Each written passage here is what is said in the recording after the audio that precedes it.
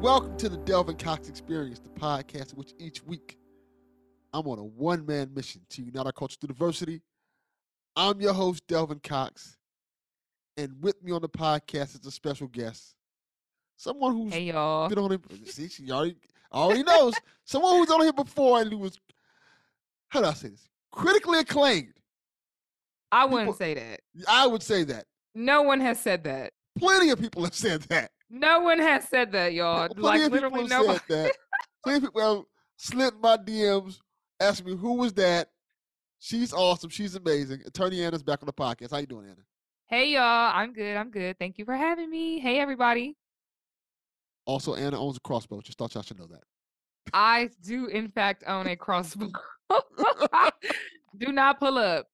I have not mastered it, but once I do, that's it. There you go. As always, we like to start the podcast off with the 5 for 5. 5 questions, 5 answers to get the ball rolling. Anna, are you ready? I don't know. Because last time you tricked me. Well, you're going to get tricked again. All right, I'm ready. All right. I think. Question 1. Okay. Give me your top 5 favorite cartoons as a kid. Oh. Okay.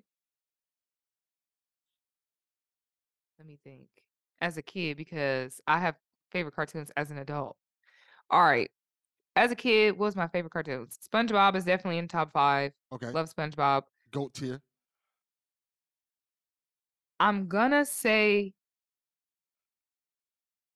Hey Arnold is definitely top 5. Football Head. Yeah, I'm feeling it. Football Head is definitely top 5. I'm gonna say the Proud Family is also top 5. Dave said you look like Penny Proud, so okay. Come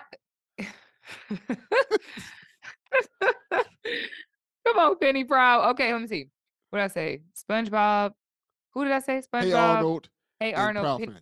Proud Family. Did you watch the reboot yet? I have not watched the reboot. My homegirl just told me literally yesterday to watch it. I'm gonna watch it. Pretty good. I'm gonna watch it.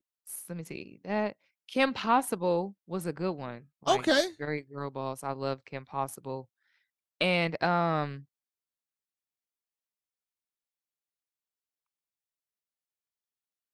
just trying to make sure I'm not missing an obvious one because I'm just overlooking it. But the ones that come to mind are Cat Dog, which I liked. Fantastic. I loved Cat Dog. I loved Kids Next Door. Kids Next Door is dope. Well, I always thought I was number 5. And I thought I was a mix of number 5 and number 1. Rugrats. Rugrats is dope. And I knew Rugrats was dope because, they had Maya and 112 make a song for the movie. Like, that was crazy. With Mace. That's when I knew. Yeah. Okay. That's got to be it. I can't think of any other ones that I'm just missing. Those are dope choices. Am I missing some? It depends. I don't want to age you. It depends on what generation you grew up in. Okay, let's not do that. Yeah, let's not age you. I think your choices were good enough where we don't have like a whole where you know what I'm talking about still. Yes. I know them. Okay, all right. You could be your choice was good enough, but you could be either 20, like you could be or a little bit over, a little bit under. See, so I think we should leave it at that. You said 20? Yes. Oh no, I'm way over that, but I'll take it. You ain't supposed to tell nobody that. Sorry. I'm trying to cover it up for you. Y'all didn't hear that. Let's just act like you didn't hear that. What are we even talking about? Next question. All right. I'm going to ask you this question. Okay. I've asked the last 2 guests on this podcast this question. Okay. So hopefully you didn't hear it. I did not hear it. Good. She's a busy woman. Unfortunately. My question for you is, when you think of the Fruit of the Looms logo, what do you think of? Grapes. Okay, what else? Like, what do you like in your head? What you think the Fruit of the Looms logo is? I think of grapes in a bowl with an apple and Fruit of the Looms. That's all I think of. Okay, that's it. I'm glad you said that. Why? Apparently, it's a Mandela effect thing. What you mean? Okay. Me and some other people, and I guess you can count you into this too. Remember the Fruit of the Loom logo as like the grapes, the apples, and all that stuff inside in a cornucopia or a bowl or something like that. Right. Fruit of the Loom say it was never in a cornucopia or a bowl. What is Fruit of the Loom saying? It was just out there. just like no, that's a lie. It wasn't in nothing. It was just the fruits and stuff all together. You remember how when everybody said, "Is it?" asked Lloyd if it was 5-2 or 5-2? Yes. Same thing. Like, we don't believe you either way. We just don't believe you. We've already decided as a community.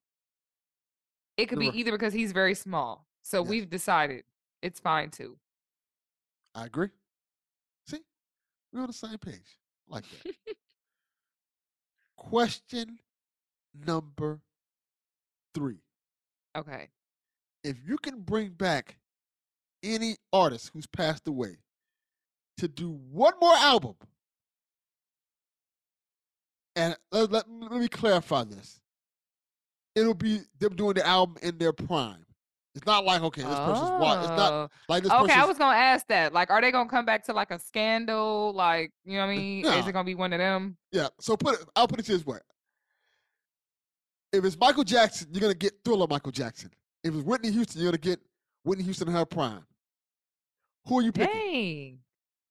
Because see, if I say they come back and do one more album, you're gonna obviously think of the last album they did. Like, oh, that album wasn't that great. You know what? I'm gonna say Aaliyah. And the reason I'm gonna say Aaliyah is because I feel like the people you just named, while I would love to hear another album from them, they lived a lot longer than she did and put out more catalogs of music, where I feel like Aaliyah's catalog is kind of limited because she was so much younger. So I would like to have her what her sound would have been like, because at the time she was putting out music of the millennium where it was new to like lay like 2 and 3 levels of vocals over tracks and stuff, but like I wonder what it would have been like to hear her music a little bit more mature. Yeah, I agree. Aaliyah's a dope choice. Yeah. But like, cause Michael and Whitney, like I know what their sound was. I know how they kind of developed, like, you know, and I love their sounds, but I would have loved to hear more music from them as well. But I just feel like I think Aaliyah died when she was like 23. Yeah, so we really didn't even get to hear from her, because I don't even think she got famous until she was like 14. So yeah, that's I would like to have heard from her. Aaliyah's a tragic story. The more and more I think about that story, it's really tragic. Not only her dying young, but the whole R. Kelly thing. It's like, Jesus Christ. It's so interesting that you say that, because I often think about what her career would have been like if she had lived. And I think people like, you know, have this very like idealistic view of like, oh, like she was baby girl and this and that. But I think once these R. Kelly allegations and stories broke, and his involvement with her family's involvement in the matters, things like that, I don't necessarily know that she would have had the great public image that she left with, you know, like, unfortunately. And I say that because she's a victim at the end of the day as a minor. Like, it's not like she was making these decisions as a full adult. Like, people around her, several people around her were taking advantage of her. Oh yeah. But the internet is cruel, and you can't predict in the 90s, when there's no social media and everything is hush hush behind closed doors and it's on a camcorder, and you can only see this kind of stuff if you got the cassette player or the DVD tape or whatever, or the Blu-ray. You can't predict that stuff is going to go viral, and you can't predict, like, you cannot predict then what happened to R. Kelly now and what kind of image that would have left on her own career, having been affiliated with him in the way that he is, because people still kind of even throw dirt on her name a little bit. Not a lot, because she's been dead a long time and she was popular when she died, but people still kind of throw dirt on her name, like they were wearing matching clothes, like on TV. Like on live TV, you know what I'm saying? Like, he's in her album covers and he's just like around. And it's like, back then people were asking questions, but it was very hush hush. But like today, it's like, yo, that's really weird. Why didn't anybody call that out? And also, Aaliyah, like, you should have known that that was weird because he's a grown man and you was a little girl. Like, it would have been that, I feel. So I don't know that she would have been as glamorized as people make her are out to be now that she's not around to tell her story or to talk about it. I'm glad you brought that up because that's probably one of the topics we're going to get into. Oh, for real? Not necessarily about Aaliyah, but in general. Oh, yeah, yeah. But we'll get to it. We'll get to it. Okay. All right. Question number 4. Okay. I'm starting to get nervous. Why are you getting nervous? I don't know. I just feel like we near the last questions. What is it going to be? It's not going to be nothing hard. The last 2 questions you got. All right. You go to a movie theater, right? Mm-hmm. You get your popcorn, you get your nachos. Okay. That's $30. Of course it is. Yes. I just left from the movies and I just experienced that. Yes. What is your go-to candy in the movie theaters? That's hard. Do I have to choose just one? I'll let you choose. Let's give you 3. I'll give you 3. Okay. Sour Patch Kids, Nerds Rope, Snickers. Because I had to have a chocolate in there. That's why I asked. And I had to have something sour. I'm assuming the Snickers like the Fun Bites ones. Why are they giving out Fun Bites? You're going to be paying $20 for a Snickers. Like y'all better give me the whole thing. They're going to give you like a whole Snicker body. Oh, you see me? First of all, what am I paying for? No, okay. It don't matter. It don't matter. Yeah. If I got money to pay for. Now, if I don't have any money, that's what I'm bringing in with me. Okay. That's what I'm bringing in. I don't know. Depending on what's the budget. Okay, I like that answer. All right. Question number 5. I think this is going to be an easy one, but a thought-provoking one. Okay. And I think it is appropriate for the season. Nah, I'm concerned. Why are you concerned? What season? You in Miami. I'm in New York area. Like, what Black season? History Month. Oh, okay. I'm like. Last I checked, we're both black. So don't upset me with no sunshine question. Okay. All right, I feel better. Black History Month. Yes. All right. What does blackness mean to you? That's a good question. Yeah, I do this for a living. Sometimes. What does blackness mean to me? I think it's a good question, but it's a difficult question because blackness is so many things. I think it is a culture. It is a heritage. It's a history. It's an experience. It's really a way of life. It's so hard to, because blackness is just so many things. Like, it's just, I don't know. It's just blackness. I guess it just kind of depends on the context that you're talking about it in. Because like, blackness is art and energy and joy and, personhood. And also American blackness is a spirit of having to have a culture of reinventing yourself 24/7. Like, because you just have to for no other reason than survival. We have had to be creative for survival. Yeah. But blackness is, like I said, like an experience. It's a way of being. It's a way of living. I don't know. It's just an amalgamation of things. I don't know. It's so abstract. That's so abstract that I don't want to. It's hard for me to limit it, I guess. I think that was a great answer. Really great answer. I feel good because I was nervous. I'm like, you killed that. Black History Month. You're going to be like, where was Sojourner Truth at this time? And I'm like, I don't know. My teachers are going to kill me because I don't know where she was. You think I'm going to ask you questions I don't know the answer to? Listen, so let me just say this. This is a shout out to Detroit Public Schools. I went to Detroit Public Schools K through 12. In the elementary and middle school that I went to, and I did not know that all Black people didn't have this experience actually until I went to college and became an adult. At least I went to public school. Detroit Public Schools did such a good job at educating us, myself and my classmates, and Black history. So the school that I went to, Bates Academy, and Detroit is about 80% Black in general. So at the school, in the cafeteria, we had this big, huge wall, and it was somebody had been commissioned to paint a mural of Black leaders and figures from around the world, like starting literally from Mansa Musa, who was arguably one of the richest people in history, even for being a Black man and African. He was one of the richest people in history, to the point that they cannot even calculate his wealth. For example, he took a whole caravan of concubines and slaves and military folks to Egypt and bankrupted the whole place. Like, that's how rich he was, that he was able to impact the dollar. He was able to impact the currency at that time, like to like change the value. Like, that's how rich he was.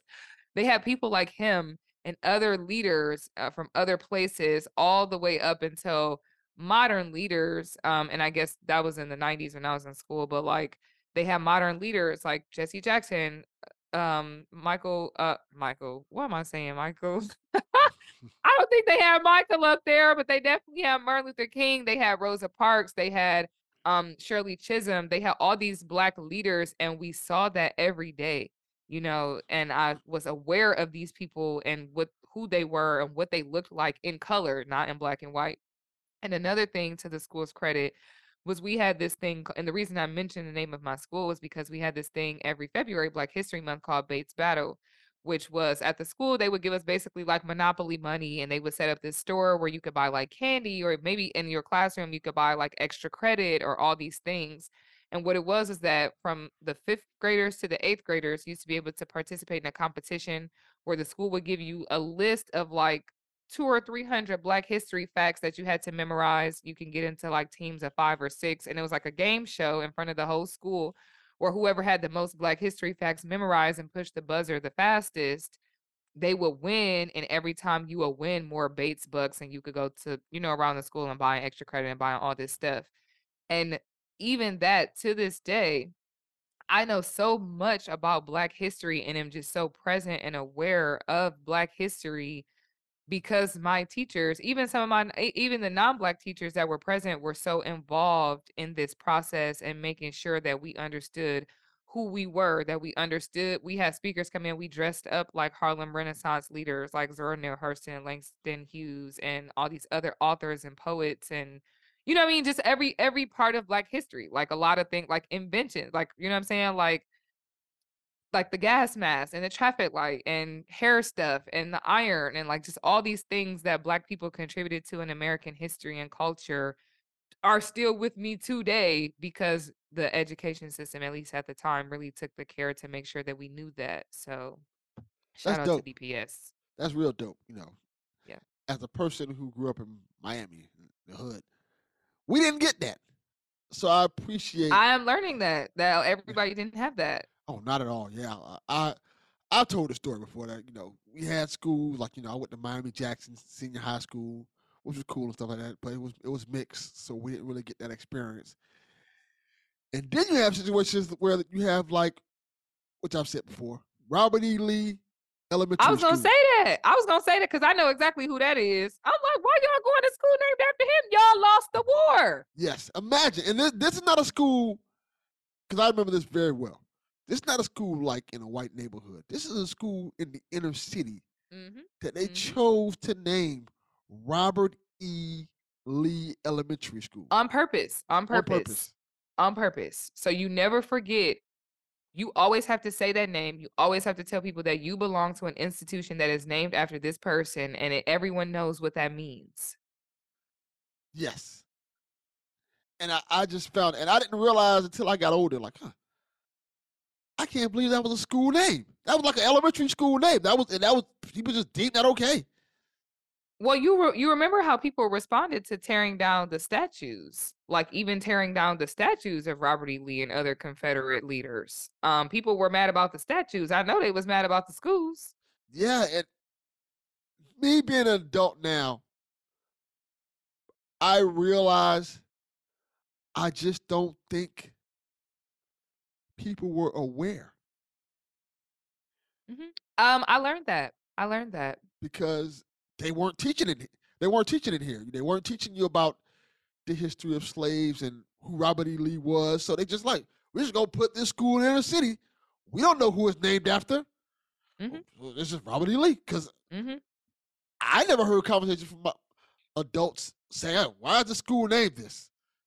And there's so many other things around named Robert E. Lee as well that is not off to you. You know what I mean? Like there's like, oh, there's a Robert E. Lee Municipal Center, the Robert E. Lee Library, like all these government sanctioned structures around you with the same name. He must be somebody that did something good, because why would they name a school or a building or an institute after him if he didn't? They wouldn't name it after a bad guy, would they? Why would they do that? Yeah, that's what you think in your head. Like, why would they do that? Yeah, they wouldn't do something like that because, they're good. Yeah, so now just the things I look at now as an adult and realize that was kind of off. Like even like the Dukes of Hazzard. That was a show I'd watch as a kid and like, oh, this is cool. How did I see as an adult? Like, why did people let me watch this? Why would people let me like turn this off for me to watch? Like Pocahontas, like the way that Disney tells the story of Pocahontas. And like she fell in love with a colonizer, and it was great. That was the story. Like, yeah, come on. Yeah.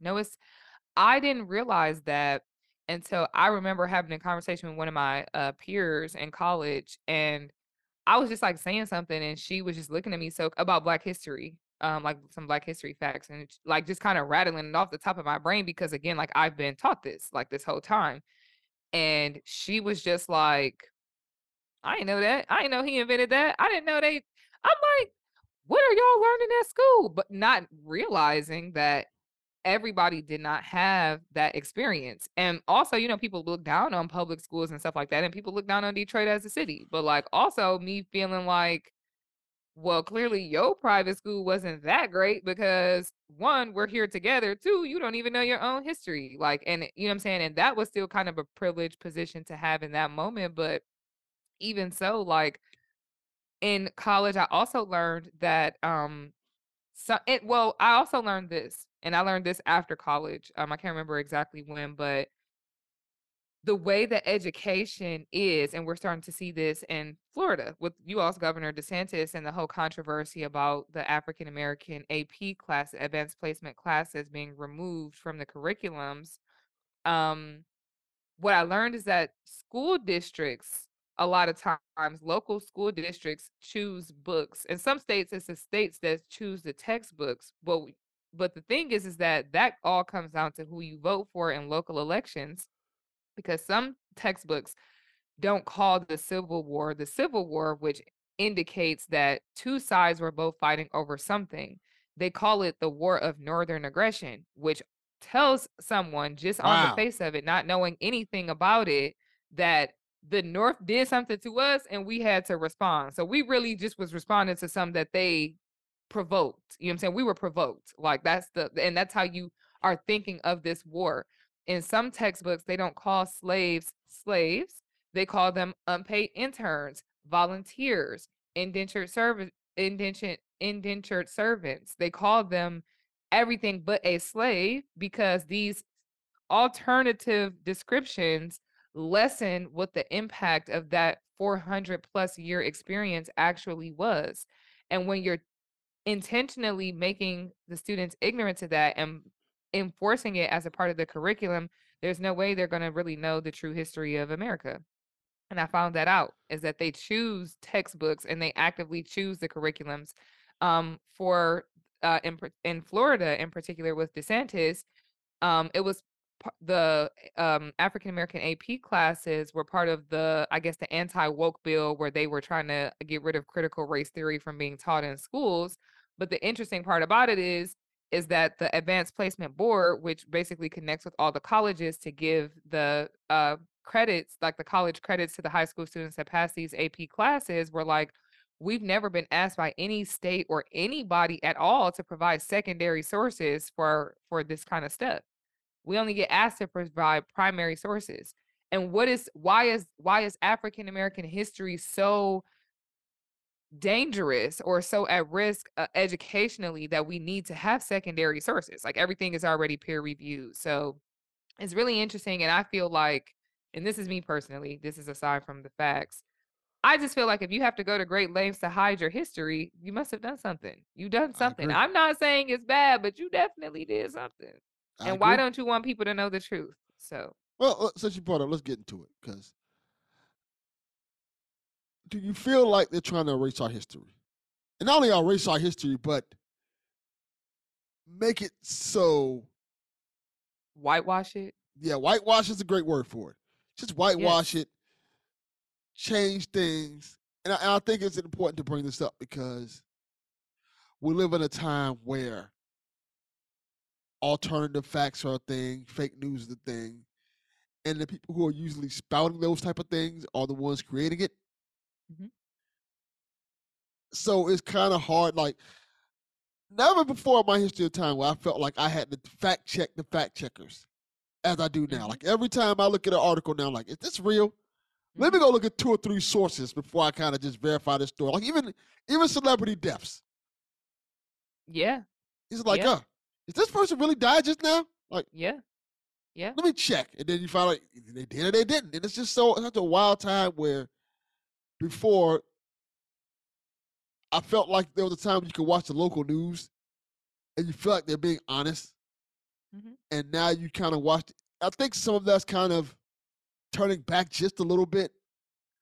But I feel like it's almost like you don't know what site, what to trust, and who to trust when it comes to these type of things now. Mm-hmm. Because so much stuff is getting twisted and deformed, like you said about the whole AP studies and things like that. DeSantis was making it seem like, they're indoctrinating our children.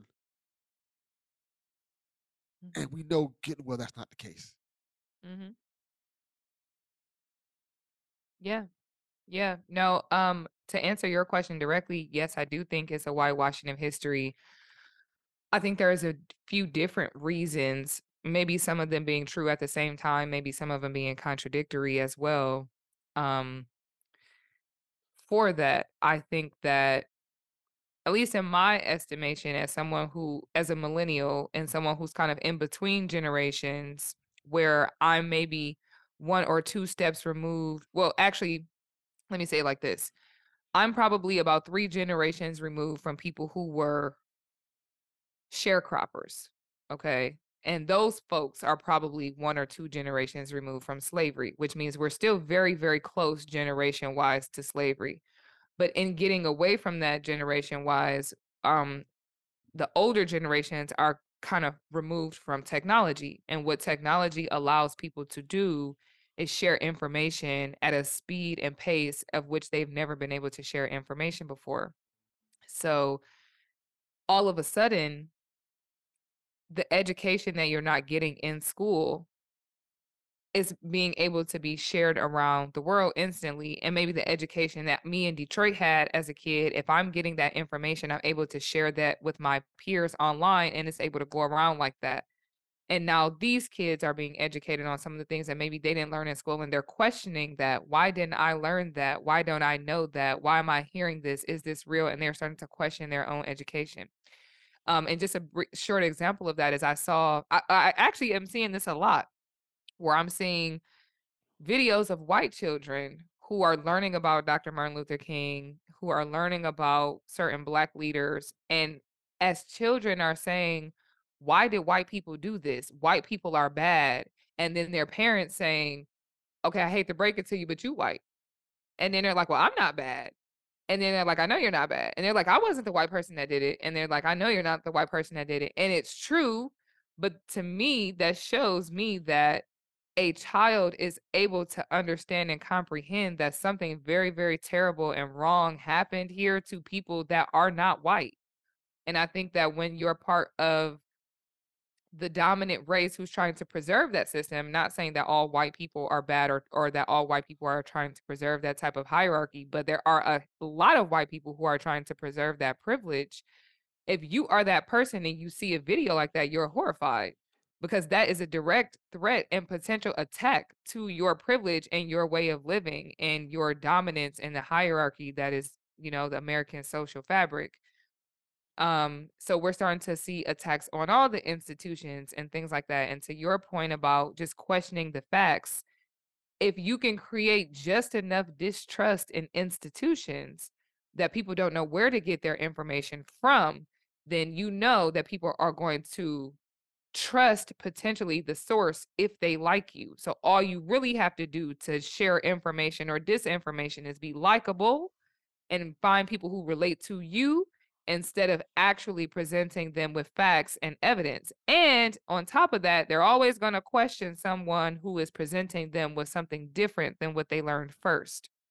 So, I guess to kind of sum it up, yes, I think it is being whitewashed. I think it's done intentionally and on purpose. And I think that certain individuals who are trying to preserve a social race related hierarchy are the authors of that. And I think that they're doing that because there is a real threat to that dominance and that hierarchy, especially the more educated that children become. Let me ask you this. This is probably something I should ask when we were discussing just a second ago. Should we be worried about this? Worried about which part? All of it. I think we should be worried about it all, but people call me an alarmist. So that's why I'm like. I'm asking because I feel like we're watching all these things go on and people are seeing it, but they're not understanding the gravity of it. And what I mean by that is like for example, before the elections happened down here with the census and stuff like that, we saw a whole lot of redlining and things like that, to kind of remapping the districts to work in his favor, Republicans' favors and stuff like that. And people kind of ignored it and just let it happen. Mm-hmm. And that's why he got one of the biggest landslide victories in the history of Florida. Mm-hmm. And it's kind of silencing the black voice down here. And I see it often. And I think what's more troubling to me is I don't see enough people saying, this is bad. We need to do something about this. Or maybe it's just me, but I don't see enough people speaking up against that. I do see it on more of a national level, because people, and even on the national level, I think they're speaking up more so because there's a fear that DeSantis can become president, and because he is, for lack of a better term, watered down Trump, or more sophisticated Trump. Yes, that's a good way to put it. And I think people kind of fear that because he can get people who have those same ideas of Donald Trump to follow him. And unlike Trump, he's not prone to say the wild stuff that he's Trump not offensive. He's not overtly offensive to everybody. Exactly. Should people be worried? Yes. Well, I always think people should be worried. And I mean, if you're a black person, you really have to be worried all the time. I mean, you know what I'm saying? Like, there is not a point in time where we should not have been worried, because it's always, being black, you're always going to have threats to our existence. That's just what being part of Black American is. Yes. So that's that. But I guess more to your specific issue about, voter suppression and things like that. Yes, but I am hopeful. I guess one thing that you mentioned was that maybe enough people are not speaking out. I think that sometimes progress is slow on the outside, but one thing that really encouraged me, or one person I should say that really has encouraged me about that, because as a black person in the North, we have very different experiences of blackness and what it mean, and sometimes, unfortunately, and it's funny because you asked me this earlier, like, what is blackness? But part of blackness is knowing what your blackness means in the context of whiteness. And that looks very different depending on where you are. That looks a black person that's living in New York City or Connecticut or the Northeast looks very, very markedly different than someone who's living in Florida or Texas or Alabama or Georgia, and looks different than someone who's living in California, So it just looks different. Your black experience is going to be different because the white experience is different in those places, in those regions. But but just getting back to what I was going to say is that one person that encouraged me for places like Florida is Stacey Abrams, because I was a person who, as a Northern Black person, and I have to check my privilege on that too, because we don't have the history that those states have. even though we have a lot of migrants from the South that came up during the Great Migration to places like New York, Detroit, Chicago, Indianapolis, Cincinnati, places like that. Stacey Abrams made a comment that Georgia is not red, it is suppressed.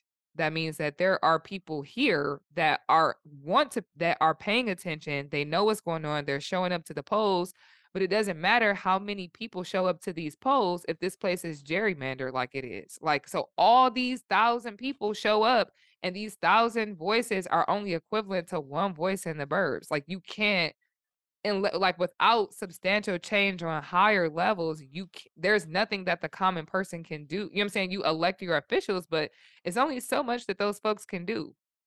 So when she she, to Stacey's credit, what she recognized and was able to, I don't want to use the word exploit, but what she was able to take advantage of was the fact that if we can increase voter turnout so much in these places where these communities may be untapped and where they're not able to get in touch with their representatives, we can really change things to the point where a place like Georgia, that I think people like myself had written off, like, oh, no, this is a southern state. We're never going to win this. It's not a democratic state. For all of a sudden, for Georgia to even be looking any kind of like, it might be purple or it might be blue, but Kemp has votes in a closet. You know what I'm saying? Like, now you hiding votes and now you're threatening election officials, and now Trump calling people like, yo, I just need you to find me some thousands of, like, now that stuff like that's happening, to me, that says a lot.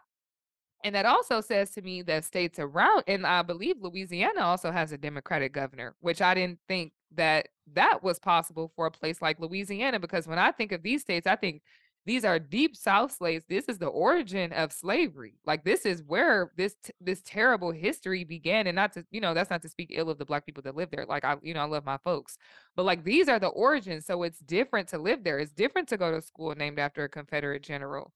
It's different to go to where, at least in the North, we got a Malcolm X Boulevard. Now, it might be in the hood, but at least we got a street. You know what I'm saying? Yeah. We're not going to school named after a person who's committed to my death and enslavement. So I guess I say all that to say, yes, people should be alarmed, and I think people should be alarmed and paying attention and vigilant 24/7. But I also am optimistic about where things are headed. What I'm also optimistic about is that I'm on TikTok, um, not for the dances, mostly because I sew and I do my sewing stuff, but I see a lot of young people on there. And these kids are really taking the time to educate one another. They're doing the did you know? Did you know this? Did you know that? And then I see people, I'm learning more on Twitter than I learned at school. I'm learning more on TikTok than I learned at school. And these kids are educating themselves and they're taking the time to speak about it and understand it and why did this happen? And they're questioning the things that adults told them, because they have the ability to do that. They have the ability to fact check in real time. Whereas I guess for older generations who didn't have the benefit of technology, you learned this in school. That's what they told you. That's the teacher. She or he must be telling the truth. And it is what it is. Yeah. These kids are, what is voter suppression? What is gerrymandering? You have progressive politicians like Beto O'Rourke, who's out in the streets demanding justice. After the mass shooting, you're there. You're there at that place talking to these people in the streets because they are you. They are your families and your folks. But on our struggles in particular, I think folks like Stacey Abrams really give me some optimism. Unfortunately, like I said, when you have a gem like that, you're gonna get pushback. Like, when you have a Black president, you're gonna have the Tea Party. You know what I mean? Like, the white lash to that is going to be so strong because you're challenging those norms. And what happened is that Obama gets elected. First of all, a faction of the GOP decided that they were more extreme than the regular Republicans and that they needed to have a completely separate group. And it just, became progressive. And now it's starting to be, we're learning about history. The 1619 Project is coming out and they're telling people we're bad. So we're just going to ban that entire history from our schools. And that's what you're seeing. Wow. Let me ask you this, because I think you brought up incredible points there. But to switch gears just a little bit. Sure. I want to ask you this question. I think this is very important to me. It's something I want to talk about with you, a Black woman, because I think is Come on, Black women. Support Black women. Facts. do you feel supported? Because I know, and I asked this question. By who though? By who? Well, let's start the base by black men. Okay. Let's start with black men. And I asked this because one of the things that bothered me greatly, like I've talked about it multiple times on this podcast, was the whole Megan Thee Stallion situation with the shooting, and then you had people calling her a liar, and then the whole Tory Lanez thing, and then it came down that the trial happened. He got found guilty. Even before he got found guilty, people were calling her a liar. People were like, Meg's putting her in jail, even though it's the state. And then he got found guilty. After he got found guilty, people still was talking crap about her. Mm-hmm. It got to the point where people had to hear physical evidence and hear the tape of him confessing to the crowd for people to be like, you know what, maybe we got that wrong. And even then, they thought maybe he wasn't talking about that. Yes. While he's in jail. Yes. For the very crime that he's being accused of. Yeah. Do I feel supported? Sometimes. I think that's the most honest answer I can give. I think that when it comes down to issues of race, and I'm talking about black men specifically. Yes. Sometimes, because I feel that on issues of being black, that we are on the same page. When it comes down to issues of gender, black men have the privilege of being a male that I don't think is always recognized by men. And in the same vein, I think that sometimes black men think that black women have privileges that they don't have. And I guess what I mean when I say that is when I have these types of conversations with my black male friends, for me, this is kind of what it boils down to.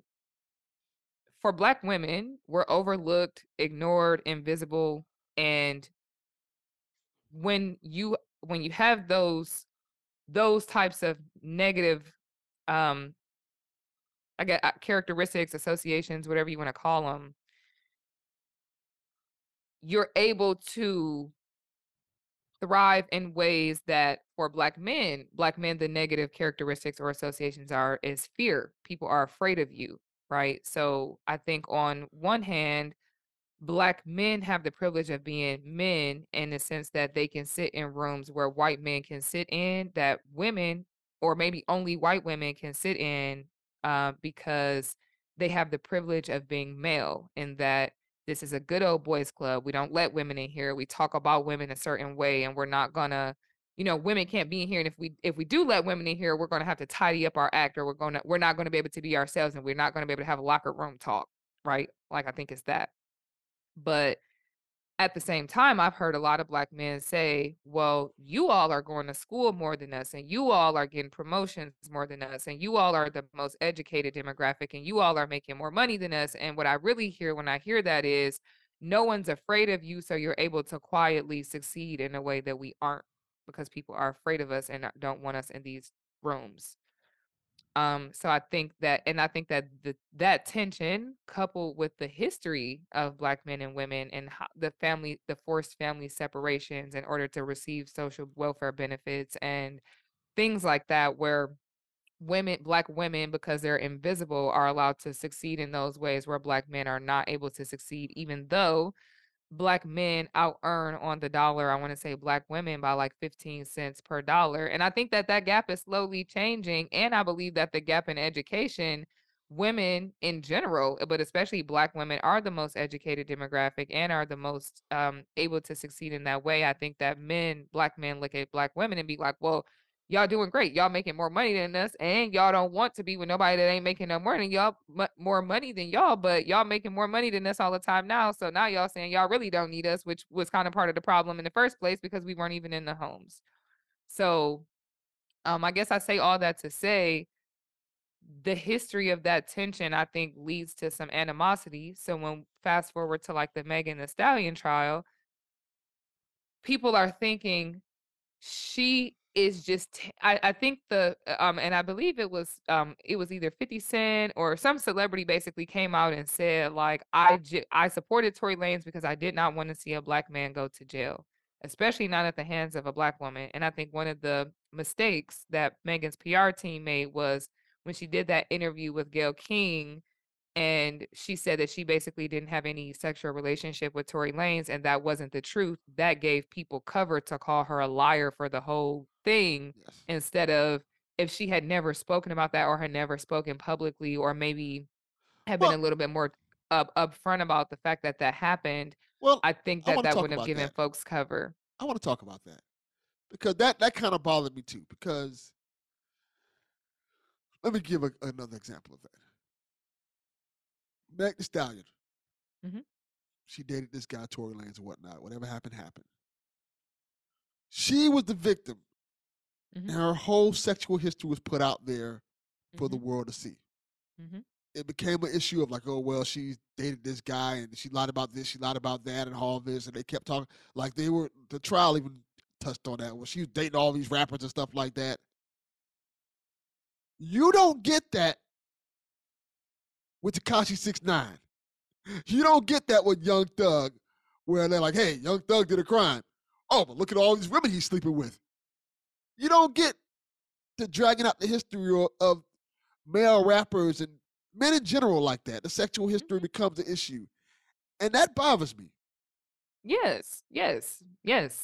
For any woman in general. Any woman that's going to accuse any man of anything, as a woman, you're acute, especially as a Black woman, you are acutely aware that anything that you've ever done with anybody ever might come to the forefront, and that might depending on who it is and what you did or didn't do, that might overshadow the things that actually happened to you and the whole reason we're here in the first place. And you know why it felt gross to me when I thought about it, and I kind of realize it now, and I know you can probably attest to these type of things. It felt like how it felt when you watch like rape cases, and how women they're like, well, she was very promiscuous, so maybe she wanted him. Like, why is this? Whoa! It felt gross. And I don't think I'm honestly surprised the judge let that kind of stuff in, because I didn't think, as far as like the Ben Simmons thing came out and like all this other stuff that came out, that stuff was very inappropriate and I thought extremely prejudicial to the case, because there was no place for that. There was no reason that came out. Let me just preface what I'm going to say with this. I am in no way caping for Tory Lanez, the judge, anybody that I'm about to say. But I'm going to just say, and I guess this is my capacity as a lawyer, albeit not a criminal attorney. If I'm the judge, her sexual relationship with Tory Lanez matters to the extent of motive for why he would do this. Like, why would he, or if he would do this. And the fact that he was sleeping also with her friend, and the defense's theory of the case was, well, the friend did it, not her, because she was jealous over the sexual history of Megan and Tory. And that was the defense's theory of the case. Now, as the judge, you're supposed to make this as fair as possible. And is it also fair to the defendant to say you can't talk about the sexual history? Well, then why the heck did Kelsey and Megan get into an argument in the first place? Well, it was because, allegedly, Tory made the comment, well, I'm sleeping with both of y'all, and Kelsey, she been lying to you the whole time.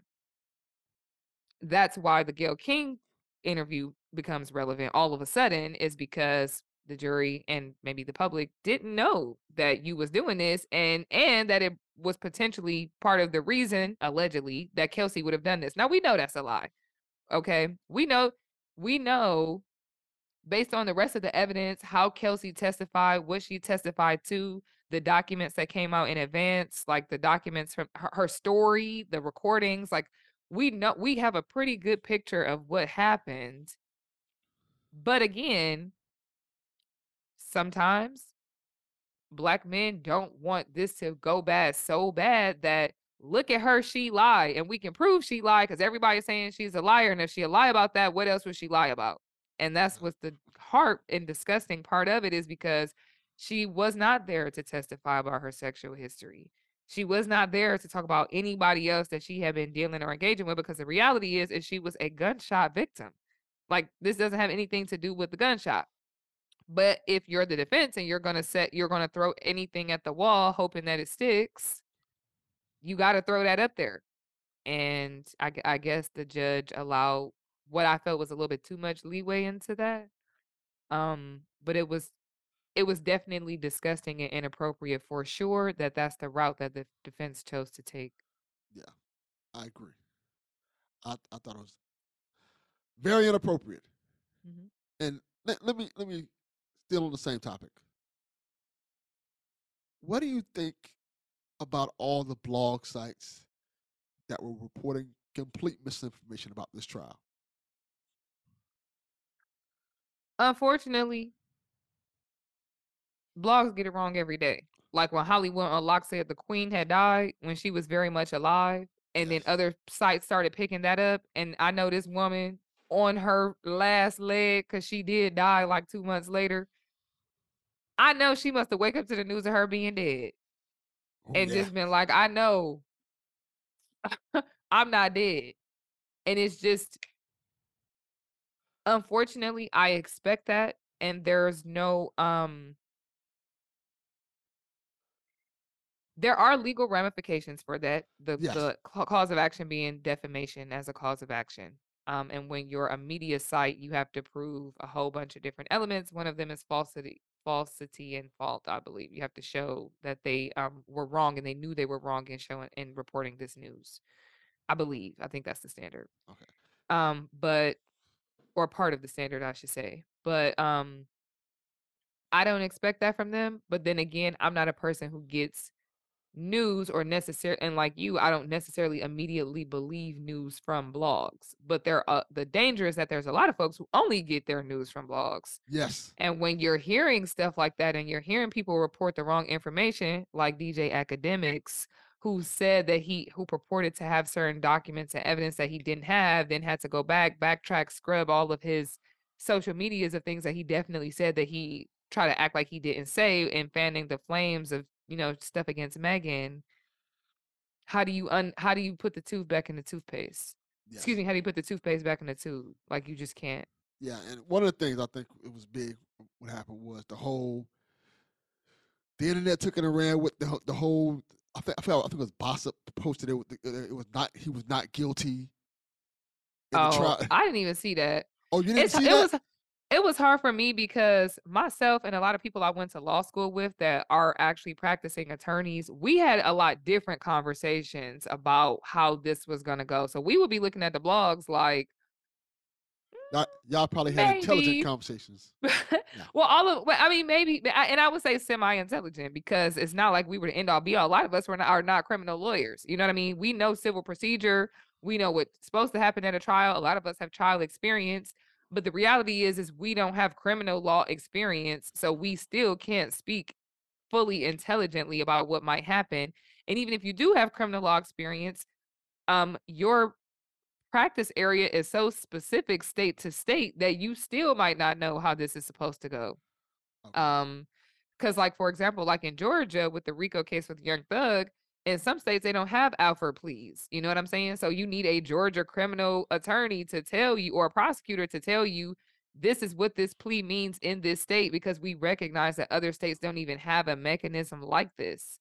And not to get off topic, but that was in the case of, is Gunna a snitch or not? Like, that was a full, that was a big that was a whole thing. So it was just like, but even as a person who's somewhat educated on laws, I'm like, I ain't ever heard of this. You know what I mean? Like, I don't know what he's doing. And I had to educate myself on that. So maybe I had a little bit better understanding than the common non-attorney, but like, I don't know. I'm learning with everybody else. So, Oh, I'm surprised you didn't hear about this. So what happened? I didn't know that it was pre-reported that he wasn't guilty before. Yes. What happened was there was a document that was leaked 2 days before the actual verdict was even placed. The document, it looked like it was like a jury questionnaire or something like that. Mm-hmm. That they write like guilty, not guilty on the charges, jury stuff charge. Like that on it. Mm-hmm. They read the document wrong and thought it read not guilty. So they reported on the document before the jury. Yes, the jury didn't deliberate. Yes. So it got out there. It trended on Twitter for like a whole day. Dang. That he was not guilty. I didn't even know that. Yeah, it trended on Twitter for like a whole day that he was not guilty. And then actually people had to come out like, no, this is not true at all. The jury hasn't even deliberated yet. What are you talking about? Dang. Yeah, it was bad. And you know, when that happened, the academics of the world were acting a fool. Of course. But really but see, that's the thing is that people like academics are not journalists, but people regard them as being journalists because they get these bloggers and blog sites have direct access to celebrities as if they are journalists. And so when you're not a journalist, you don't have a journalistic integrity to fair reporting. You know what I mean? Like you don't the ethical guidelines and standards that journalists hold themselves to. When you a blogger, you just somebody with a microphone like us, like, and you just happen to know people, and they just come and sit down and talk to you, and you can say whatever you want, just like we can. But like if you're a journalist, you're not gonna make certain claims. You're gonna say allegedly, reportedly, like presumed. You're gonna use certain words that are very clear and intentional about what you mean and how you got your information. You also probably have a duty to verify your information or corroborate the information that you got to make sure that it checks out, instead of being academics with a fuzzy PDF and some words from maybe a lawyer and throw the word allegedly in front of it, not really knowing how to use that. Yes. And saying, oh, well, allegedly the gun, he didn't have there was none of his prints on the gun, which was not true. And I saw that a lot. What it was that whether his fingerprints are on the gun are inconclusive. Inconclusive is very, very different than not on there. Vastly different words. That's completely different. That is completely different. So, but when I heard that and people was like, his fingerprints weren't on the gun, I'm like, no, we didn't know that. So if we didn't know that, I'm like, that's not what that means. But I hear you. I understand why you're saying what you're saying, but that's not what that means. And I think that the academics of the world and those kind of folks they're not journalists. They're just not. They're bloggers. They're YouTubers. Not even a DJ. I don't know why you call himself DJ academics. He ain't even a DJ. Nah. It's on brand. I believe that. It's on brand. It's on brand. He ain't mixing nothing, huh? He don't even got a soundboard. Nah, that cat ain't got no soundboard. All right. Can't get him no turntables, no nothing. Nah. I understand that. I definitely understand that. Interesting. So let me ask you about this. Let's switch gears a little bit before we get out of here. Talk about this on Black History Month, but I think this is important because it's rough. Because Lord, yeah, it's another old Lord situation. Oh Lord, where's Bernie Mac when you need him? It's the last time we talked about police brutality. Oh Lord, I know where this is going. Okay, all right, that's a real one. That's a real one. Yes. Yeah, and it hasn't gotten better. No. And in some cases, it's gotten worse. Yeah. Yes. What can we do about this? Like, it's troubling because I didn't talk about this with you yet. Like, you've seen the Cap documentary that's coming out, right? Have I seen it? I knew it was one coming out, but I haven't seen the trailer for it. The trailer for it. I recommend watching the trailer for it. It's very interesting. Okay. All right. But he discussed police brutality in that trailer greatly. And the interesting thing about it is, in the trailer at least, he's not talking about black families. He's showing the police brutality on white and Hispanic people. Interesting. And I find it interesting because while we see it as a black issue, it feels more like this is a everybody issue that we're kind of sweeping under the rug. Mm-hmm. Why is that? Because, like, for example, we had the killing of the young man not too long ago. Tyre Nichols. People please don't look up the video. I implore you. Yeah, I've already seen it. No, I've already seen it. I've seen enough of it. This. It's sad. It's heartbreaking, and I think the whole conversation came up with Will about it because it was black officers. Is this racism? And I'd like to get your thoughts on that for one. I'll let you go first before I get my thoughts on that. On whether it was racism? Yes.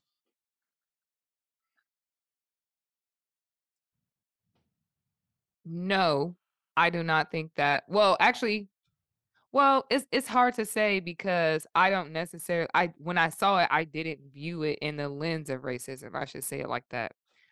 I viewed it in the lens of, and the thing is if it had been white officers, I think there might have been an element of racism to it, depending on what the circumstances were. Because I think when someone is an other, it's easier to dehumanize them in a way that when they don't look like you. So, and I guess the same would have been true in the reverse. Like if the victim if Tyre Nichols had been a white person, or if it had been an Asian person or a Hispanic person, I might have viewed that differently, like the layers of that. But not to get too far off topic, I guess when I saw that, interestingly, I was not shocked. Just because they were black.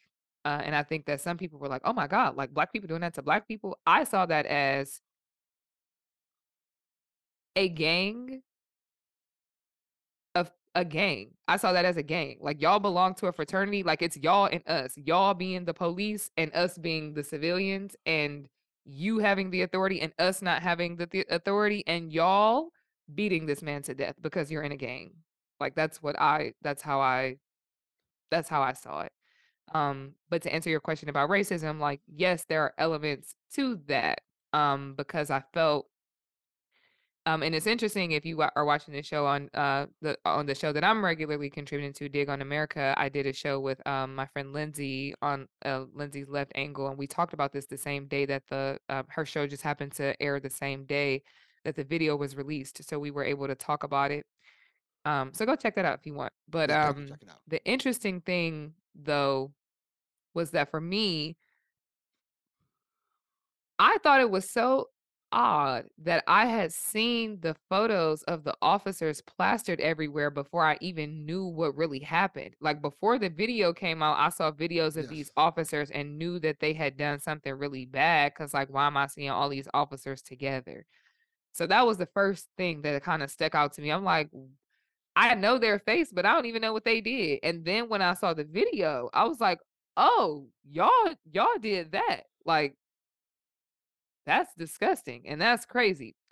And they were immediately fired, which I thought was another oddity, because usually the police unions are so strong that they are placed on administrative leave or unpaid leave, and that's part of the I think the elements of racism, that when there are white police officers, usually there is some type of internal investigation, and then the officers are placed on leave or suspended or what have you, pending the outcome of the investigation, and no immediate decisions are made. I also found out before I knew what happened that these officers had went to jail and bonded out of jail. So I'm like, so they already got booked. You know what I mean? Like there was immediate action, which I just found so unfortunately odd, because it doesn't happen that much. Yes. Then I found out that there was a black woman police chief. And then to me, and I said this on the Left Angle, but to me, I was like, okay, if I'm a black woman police chief, you don't have any play but to fire all these people and immediately put them in jail. Because if you don't, and this video comes out and you didn't do none of this stuff, that's your neck on the line too. And you're the chief, you hired these people, and you're the black woman. And then I was really shocked to find out that this particular group of people, their unit was specifically band together to try to combat the issue of white policing in black communities, where the communities felt that it was unfair the way they were being treated by white officers. Imagine my surprise when I found out that, wouldn't you know, there was a white officer involved, and we'd never heard of him until like a week after these photos of these black officers were being circulated. Yes. So the whole thing was just kind of like different to me, and I couldn't help but to think, even me, even as Black people, like, they're still being held accountable quicker. And not that that's a bad thing. Like, I don't want anybody to take what I'm saying as being like, oh, like, she's saying they shouldn't have had nothing in it. Like, no, I think all police officers should immediately get fired, and then we'll figure it out. And if you didn't do nothing wrong, we'll let you back in. But like, the fact that something was done, I'm like, oh, so y'all can do something about it. Y'all can fire these people. And I thought the Blue Lives Matter crowd was nowhere to be found. I found that to be very odd. Oh yeah. The police union was nowhere to be found. I found that to be very odd. So I'm just thinking, so many of the normal things that would have happened in a situation like this did not happen or occurred dramatically differently than what I feel like I'm used to. And just to kind of wrap this all up and answer one of the other questions you had is like, what's changed? And like I said on Left Angle, and Lizzie mentioned this too, Rodney King was almost an exact same situation, except he didn't die, obviously. No. That was what, 30 years ago? And we're still in the same situation. And Lindsay made a good point, which, because Lindsay's white and she lives in Idaho, where it's very, very racist in certain parts of Idaho and a lot of parts of Idaho. But anywho, Lindsay made a good point, which was, she said when the body cameras and things happened and the George Floyd happened and everyone, the world stood still and everyone, for no matter who you were finally starting to understand that police brutality was a thing in general, and everyone could agree, and no one could justify that man was killed unnecessarily by police. She thought things would change. And when we have this situation happen, which is almost identical to the situation we had years ago, and now it's caught on camera for the world to see, and then nothing happened. To answer your question, I don't know what's going to change. I'm not optimistic about that at all. Unless we defund the police, abolish the police system completely and start anew, or establish a federal body that has oversight of local police. That's the only way that I see it. Other than that, and I don't think that that's going to happen, because I think there will be significant pushback because states' rights, federalism, that whole thing. Yeah. So I don't think that a federal enforcement situation would happen, but I'm not optimistic about it. I don't think anything will change unless, and I hate to say it like this, I really do. And I hope, unfortunately, that no one has to unnecessarily suffer, but it's going to take, in my opinion, for the right person's child, spouse, loved one to be murdered in cold blood for everyone to see, for there to be some type of substantial change. Like, until it's a person that unfortunately is quote unquote important enough for it to for their death to matter, for them to be a martyr, for them to really be symbolic of all of the unnecessary and unjustified and disgusting and gross murder by police, I don't think it's going to matter. I agree. I think it's almost ingrained in their system, which is unfortunate. Like, even it's a culture. It's a culture. It's a culture. It's a culture. The way they treat people, especially Black people, I think they're trained to do that. I don't want to say they're particularly trained to do that, but they're trained that these people are going to cause a problem. Hold on, and sorry, and I hate to interrupt because I know I just went on a long rant. No, I don't want to, because I really want to hear what you have to say. But I do want to say this. In addition to what you said, if you are a police officer that tries to step out of line and tries to buck that culture, they will go against you. And you're going to be the one that's ostracized in that police department. And you're going to be the one that don't nobody want to work with. And you're going to be the one that got beat up. Like, there was a situation where one officer tried to speak up and they killed him in a training. And when they beat him up. Like, he literally died. You know what I'm saying? Like, that is the culture. So it's not even like, it's like blood in, blood out type stuff. Like, you're not about to come up in here and snitch on us. You're not about to, you see us doing something wrong, you're not about to tell on us. And if you do, we gonna jack you up. And Benjamin Crump, Tyre Nichols' family lawyer, and who's represented other high-profile civil rights cases, unfortunately, mostly with the murder of Black folks by police, proposed Tyre's law in Tennessee, which would basically be a law that would establish that if you are a police officer and you see wrongdoing by other police or misconduct and you don't do anything to stop it, you are yourself going to be criminally implicated as if you were a part of it. And that's to target the sheriff's deputies that came on scene and didn't do anything about it. The EMS folks that came on scene and I hope y'all beat them up. Like it's supposed to target those kind of folks that are supposed to also be community workers and supposed to protect us. But it's hard when you call yourself get on the force to protect and serve. I see y'all beating all these people up. I go tell them y'all beating me up. Yeah. What I'm gonna do with that? And I work here. Yeah. Anyway, who is? I agree. Who is watching the Watchmen essentially? Like if you have these people who have all this power and they have the power to do whatever, essentially whatever they want to do, and they have the power to do whatever they want to do because if they do make a mistake, you just take some time off. We'll figure it out. Mm-hmm. There's no consequence for what they do, and that's the biggest problem. Like worst case scenario, you may go to jail or you just may lose your job, and you can go because we've seen it. Then you be a civilian. Then we see you working at LA Fitness. Yeah, not even that, because there's been some cases where cops have tried to go to other places and get jobs. Other police departments, and they do, and they do, and they do. It's just I don't want to say corrupt, but it's a corrupt, broken system. It is absolutely corrupted. That you can't fix that. That we just kind of let be what it is. Society just accepted that, okay, this is the thing. Cops just going to beat our asses, and we just have to deal with it. And it bothers me greatly because it's almost like, no, it's not almost. It's like how we look at gun culture.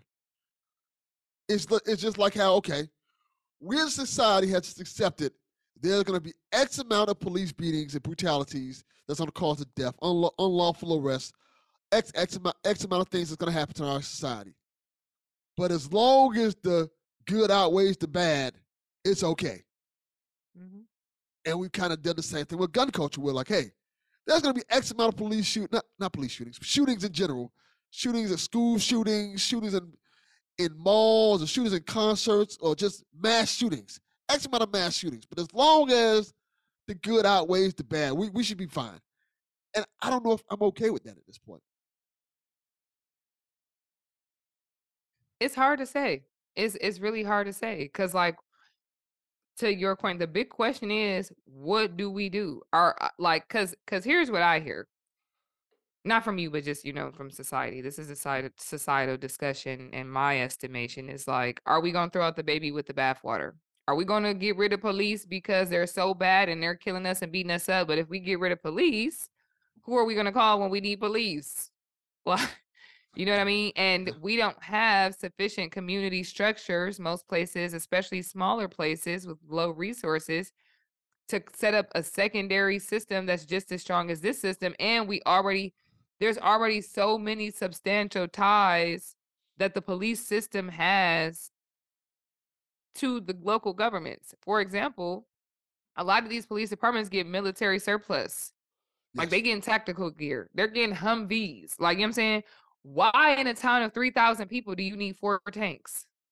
What do y'all expect to happen here? Yeah. That y'all need 4 tanks in addition to all the artillery and weaponry you already have. Like, so it's questions like that. So again, I don't know what to do. Just like even on the gun thing, like I have my own thoughts and views on the gun thing, but here's the situation as I see it. Second Amendment, arguably, and I say arguably because I don't think it says this, but it's just assuming everybody's right that it says that everybody can have a gun. Let's just say it says that. I don't think that to be clear, but let's just say that it says that for the sake of the argument. We're in a situation now where so many doggone people got guns that regular people who would not otherwise have a gun be like, well, how am I going to protect myself if everyone else around me has a gun? Yeah. How am I going to not have one? That's stupid. I'm going to bring a knife to the gunfight. Why wouldn't I have a gun? And now your toddler accidentally just got into this gun because you weren't the safest gun owner. Now we have an accidental death. You know what I'm saying? So it's just like, and if God forbid you propose the idea of taking all the guns away, then what are we saying? Y'all gonna come up in my house and take my stuff from me? What if I come up in your house and take your stuff from you? Then we're on that conversation. So it's like, how do we put the toothpaste back in the tube on that? I don't know how to do that with police. And when people started really really progressive in the Democratic Party started that we need to abolish police, we need to defund police, et cetera, et cetera. People was like, you can't use the slogan, you can't use the sloganism, you can't do this, you can't say that, et cetera, et cetera. And to an extent, that may or may not have been true as far as policy and getting your candidates elected on certain other issues, but it's just like they gonna be beating us up until we defund them, till we stop giving them stuff to beat us up with, till we stop hiring people to beat us up. Yeah, and it bothers me because I feel like we've gotten to the point where it's become a thing where, and both parties do it. They go to the extreme degree on both sides of it in terms of like, get rid of the police, or no, we need to give police more. But nobody's really touching on the fact like, hey, we ain't even trying to fix them. We're just gonna be like, all right, we're not gonna make any effort to fix this problem. We're just gonna be like, hey, nope, we're gonna either give more resources to a insane degree, or we're gonna just take everything away.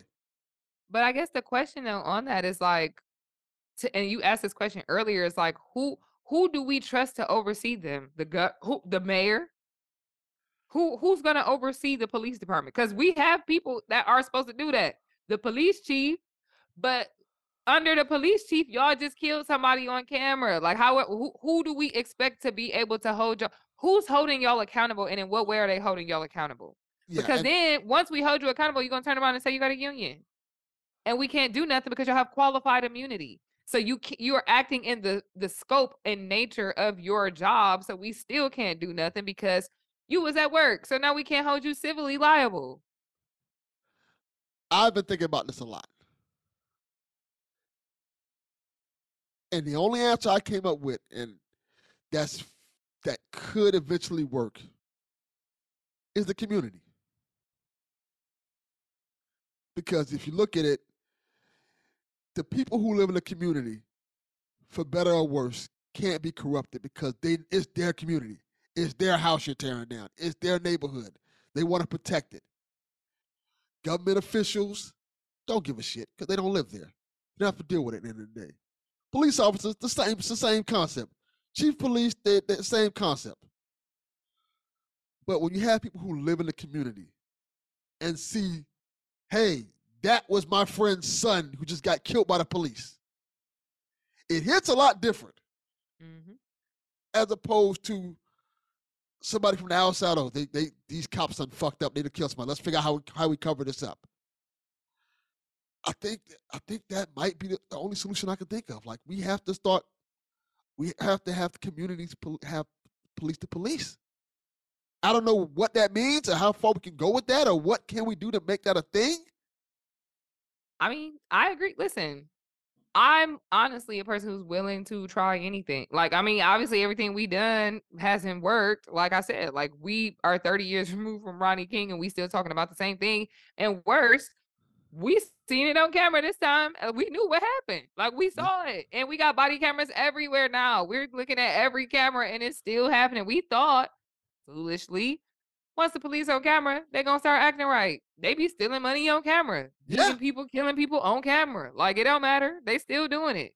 And that's the thing that bothers me because even if you go back and look at like a lot of these cops that have, like, look, Derek Chauvin, he had all these cases against him, reports of like insubordination and stuff like that, police brutality, and nothing was done about it. So how is he having this long history of things and nothing was, and he still has his job? Like, I can't do it. I can't do that at my job. I can't just fuck up all the time. Like, you know what, Dale, you're good. Here's something interesting. So when I was in law school, we had some race-related incidences around the law school and the local police department. The local police department did a town hall that I went to. But one, because one of my friends is on. I went because one of my friends is on the panel. And my friend asked the question of the police chief, who was also on the panel, how often are officers, how many officers do you fire a year? Like, let's just say on average, or like, no, he said, no, it wasn't a year. He was like, how many officers have you fired in like the last 5 years? And this particular police chief said like 5. And he was like, my friend was just like, you mean to tell me in the last 5 years, you have fired like 5 people? No other industry has that type of job security. Yes. Like, there's no other place you can go where you're almost virtually statistically guaranteed to keep your job this much. And you're also saying people are not really messing up here, which is incredibly difficult to believe. Yeah. That's incredibly difficult to believe. Especially in that line of work. Yeah, especially in this line of work where your job is usually directly hostile to people in the community, because for whether they're the victim or the assailant, like, somebody's not going to want you there. That's why you're there. Like, you know what I mean? Like, that's the whole point. It's because there's a crime or something happening and you're law enforcement. Like, that's the whole point. So I just found that really striking, because to your point about officers having multiple years of complaints against them, and it just being swept under the rug or overlooked, or maybe even worse, don't nobody even care. What do we say? Because if you ask police or police sympathizers, what they'll tell you is this is a dangerous job. We go out every day not knowing whether we'll come back home. And that is true. That is true. You are doing dangerous work. You can be killed in the line of duty. And that's a very noble endeavor to undertake. But at the same time, if you scared, stay at home. Nobody asked you to do this. We didn't ask you to sign up to become a police officer. We didn't ask you to put yourself in harm's way. We didn't ask you to do that. While we appreciate those endeavors, we certainly didn't ask you to beat our ass. Yes. We certainly didn't ask to traffic stop to end in murder. We certainly didn't ask. Certainly Tyre Nichols did not ask to be snatched about the car and comply.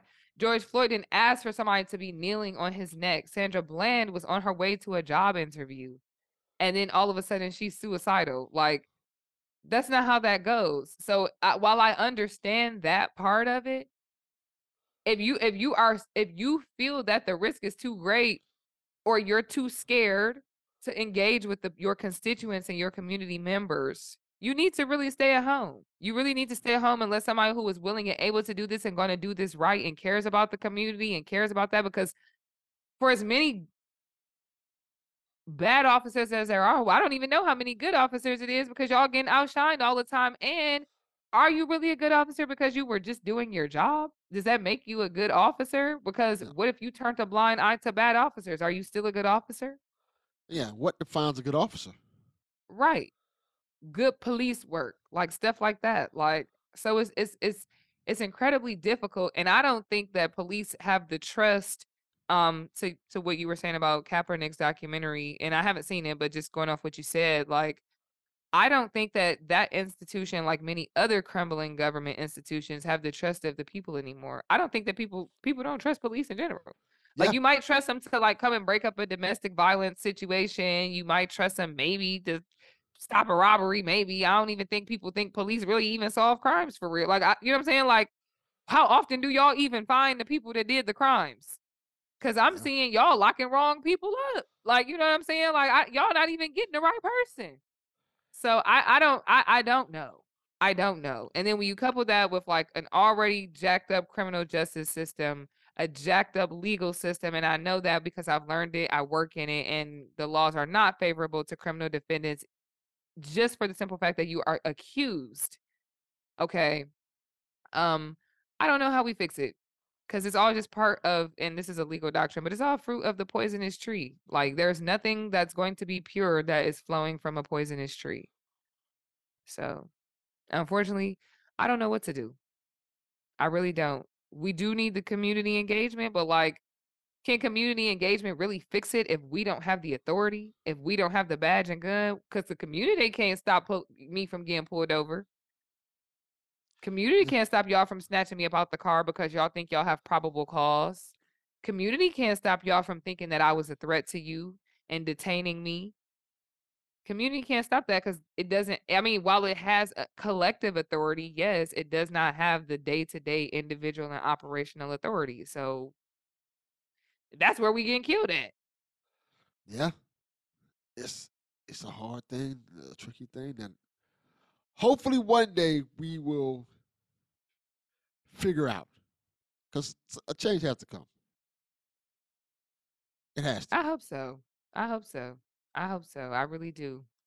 Like I said, I'm while I am not particularly optimistic, what I am optimistic about, just to end this on a light note, I am optimistic about the young people. I feel like and I always say this all the time, is that these Gen Z people are really stepping up. They are educating themselves. They are protesting. They are out there. You see the Greta Thunberg girl, like you see them trying to really reclaim their future. They see that they have never known a world without chaos. Okay.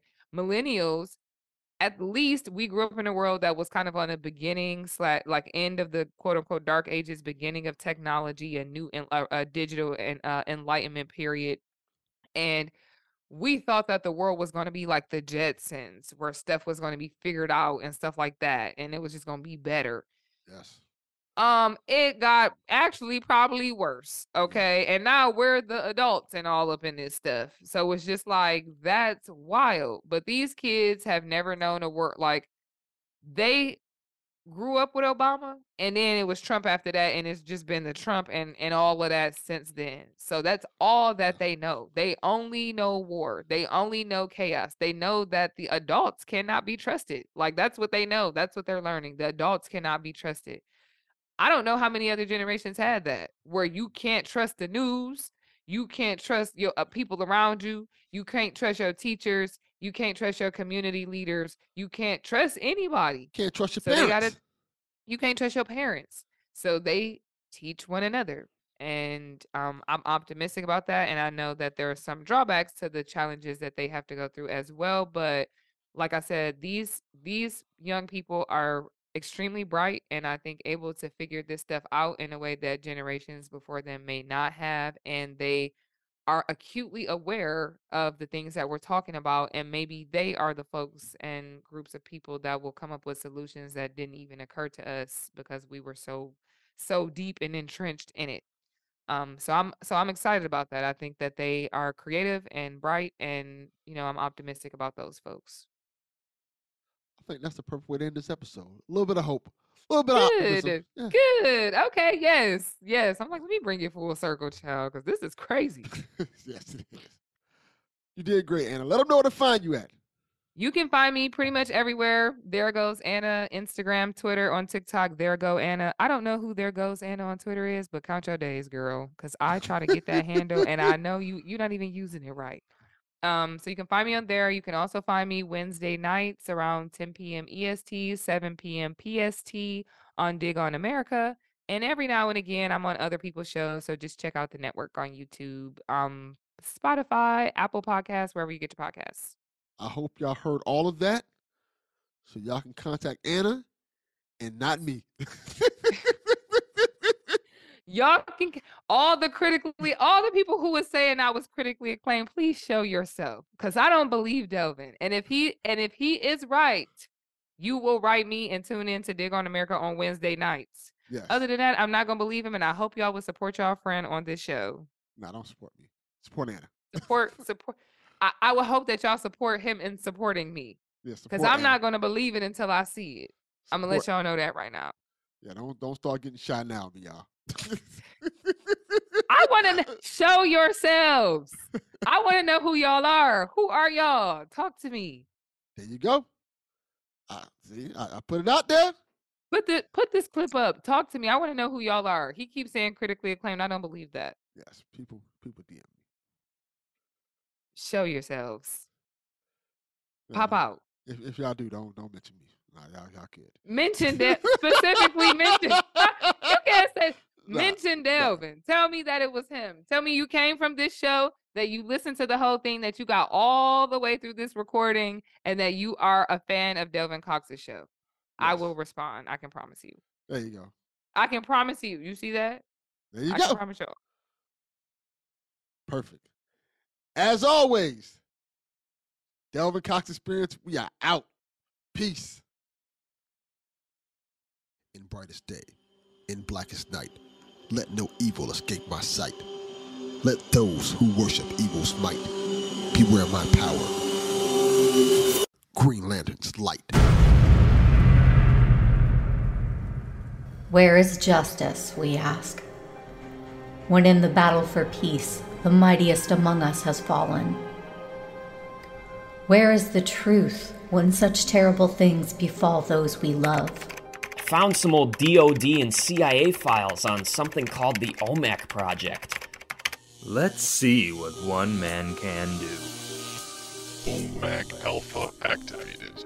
Target acquired. Attack mode initiated.